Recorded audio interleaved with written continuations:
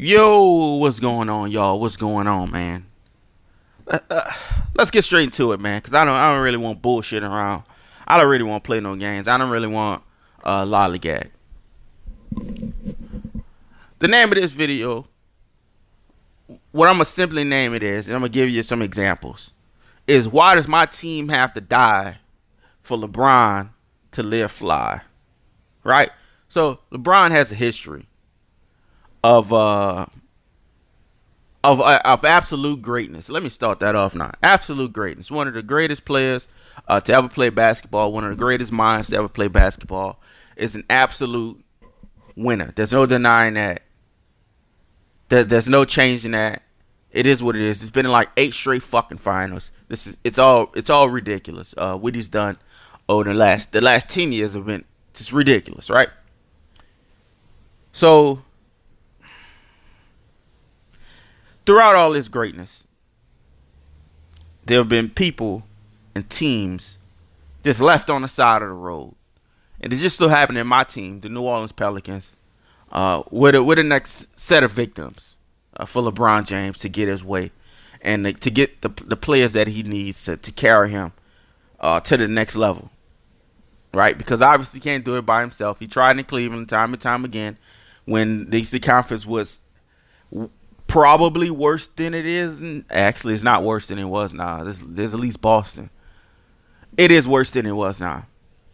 He was a lot more athletic than he was. He played a lot more. He played a lot more physical than he does now. So there've been bodies along the way for LeBron's greatness, right? So the bodies pretty much started in Cleveland the first time. He quit in that last game against Boston, bolted out, leaves Cleveland with pretty much absolutely nothing. But I kind of don't like Dan Gilbert, so it is what it is. But we're going to count them as one, right? So him, Wade, Bosh, they get together, Team USA. They try to put together a team, and I'm gonna make this as quick as I possibly can. They try to put together a team. They choose the Bulls to go to. They actually choose the Bulls and the Knicks as the team they want to go to do all this, right? So they want to go to Bulls, but the Bulls signed Whoadiesan, and they couldn't do what Miami did as far as restructuring their entire contract.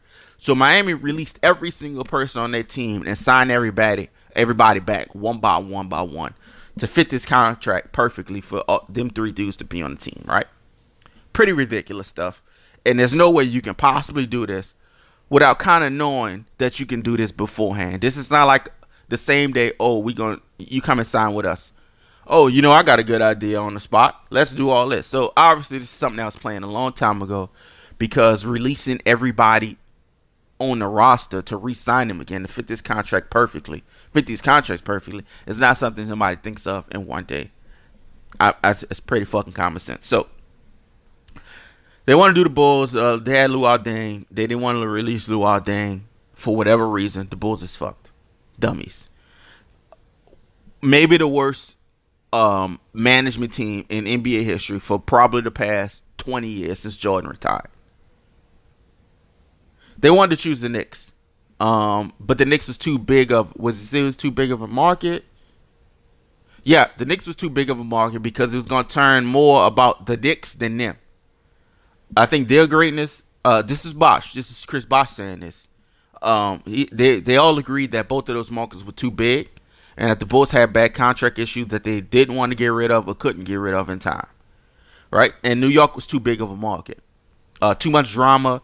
They wanted to go somewhere where they can be where all the cool people are, but not be hounded by reporters and shit everywhere they go. LeBron in New York is pure chaos. LeBron at this point is not pure chaos because we've already seen him that much, and they're in LA when everybody is a celebrity. It's still a lot of paparazzi, but it's a lot different than New York, right? So Chris Bosh has to leave Raptors. Now the Raptors is done, so that's Cleveland and the Raptors. All of this goes. LeBron says he wants somebody to, and he says that his last year during the off season, where they lose to San Antonio, the worst finals loss in NBA history. There's never been more points. There's never been a bigger point differential Then when LeBron, Bosh, and Wade lost to the Spurs the second time, that was the payback, right? He tweets out that he likes Napier. Napier is his favorite player on the team. Miami drafts Napier, a point guard that they don't need, a player that they don't have a fit for. Even with LeBron James there, they still don't have a fit for him. He leaves. Napier is fucked. Miami is fucked. Just about everybody is fucked. Right? Bosh didn't know. But that's why Bosh tried to do the last minute deal to the Rockets to get up out of there. But it just didn't work out. So that's Miami, and let's add Napier to that also, okay? Because he was just a pawn. He was just a chess piece. He's a chess piece. Goes back to Cleveland, right? They get Wiggins. They got Wiggins. He writes a note saying he's going back to Cleveland. Wiggins is not included in this letter. Wiggins is still on the roster. We all remember the letter. We all know what I'm talking about. Wiggins gets traded. They bring Kevin Love. Kevin Love was pretty much Moses Malone in the 2000s, in the late 2000s. He's pretty much Moses Malone. 20-20s, double records. He's pretty ridiculous, okay? They were trash, but he was still stat padding unbelievably. They bring Kevin Love. Kevin Love turns to whatever. He's injured now. He's whatever now. Wiggins goes. Wiggins is just, he's still a raw talent. Right? He's a raw talent. So Wiggins is fucked. The very last year, right before the season starts, Brown holds out so they can sign Tristan Thompson and J.R. Smith, who is, of course, signed to his sports agency. So now Cleveland still has a $100 million contract with Tristan Thompson, who's averaging like 4 points. Personal problem. He leaves, right? So he leaves, he goes to L.A. Before he does that, in the middle of the season last year, took a couple weeks off, made a couple GM trades. And off season before, pardon me again, they traded Kyrie. He got Kyrie up off the team. Kyrie causing too many issues, which inevitably, that's why Kyrie apologized to LeBron about being a brat. Kyrie knows LeBron traded him. But they're just settling that now. Because Kyrie knows why LeBron traded him, because he was being an asshole. Right? And there's LeBron's team. So that's verified that LeBron got Kyrie traded. Correct? So, in the middle of the season, before All-Star break, dramatic change. LeBron takes 2-3 weeks off, makes all the GM calls. Cleveland basically opens up the space for him to go to LA the next year by taking part of their young core in. They took the worst part of their young core in. So LeBron and the Lakers convinced Cleveland to give up pieces that they probably wasn't supposed to have in the first place after trading Kyrie, because LeBron wanted to trade him. And then they get these pieces from Boston that they traded for Kyrie upon LeBron's request. And then upon his request again, they trade him to LA, which opens up the room for LeBron to go to LA the next year, because there's no way LeBron and Nance and Kuzma and all these cats work in LA. Right? Just Thompson gets a $100 million deal. Yada, yada, yada. He goes to LA. So at least 2-year, 3-year, 4-year cats, they're thinking, oh shit, LeBron's coming and play with me. They're wrong. LeBron's trying to get them traded. So not only did you get drafted upon the Lakers, and you got the ghost of Kobe on your back, before you can even get a chance to actually develop, you're going to get traded. You get Anthony Davis, a player that the New Orleans Pelicans drafted, that they have molded. Things haven't worked out so far. He signs with LeBron's sports agency. He wants to trade in the middle of this season, even though he has another full year on his contract, including the next half. So let's say he has a year and a half left on his contract. All right, so Anthony Davis, I say he goes to LA before. He gets there at some point. So that's Cleveland in the first time. The Raptors for taking Bosh. Miami after he's left. That's Napier. That's their entire roster because nobody knew he was leaving, including management. That's why they've been trash ever since. That was 6 years ago. 5 or 6 years ago.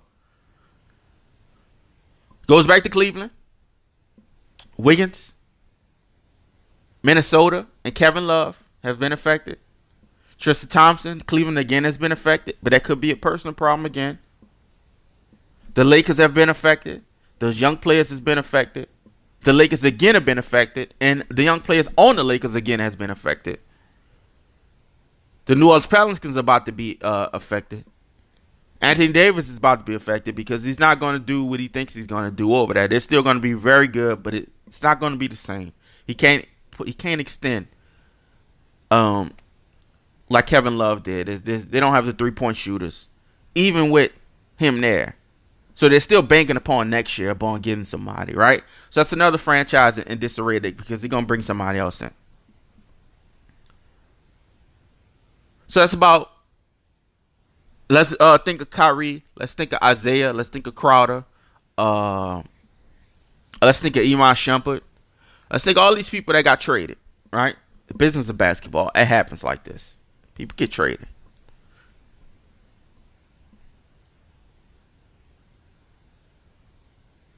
So all of this goes on so that LeBron James can get his way, right? So I just walked y'all through a very, very short and brief tornado of shit and hell that LeBron leaves behind him once he jumps from franchise to franchise to franchise to franchise. And now it just so happens that my franchise, my team, is directly affected by this.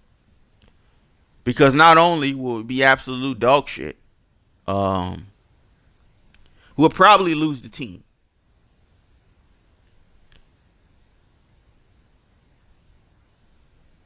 So,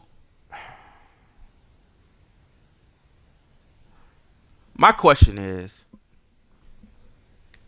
how much help does LeBron need every single year? Now, the stats speak to themselves. Speak for themselves. The championships, going to the championship, speak for itself.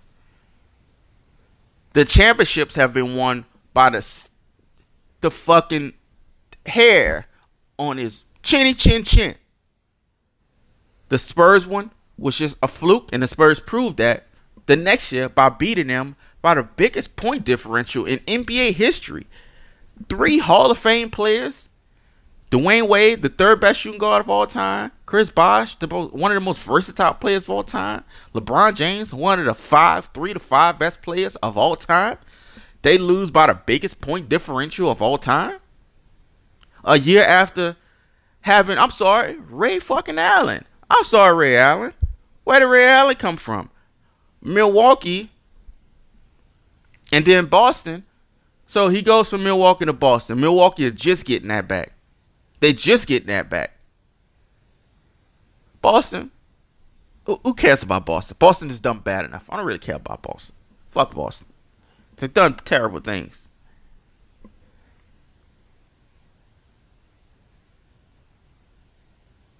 How can we keep doing this? And there's different plants. And there's Rachel Nichols. There's Mark Jackson. There's just different things to shift media and to shift the narrative and to kind of shift things away. The championships that he's won,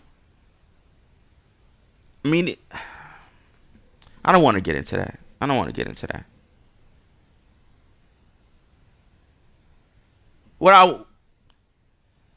to get into is what I already got into.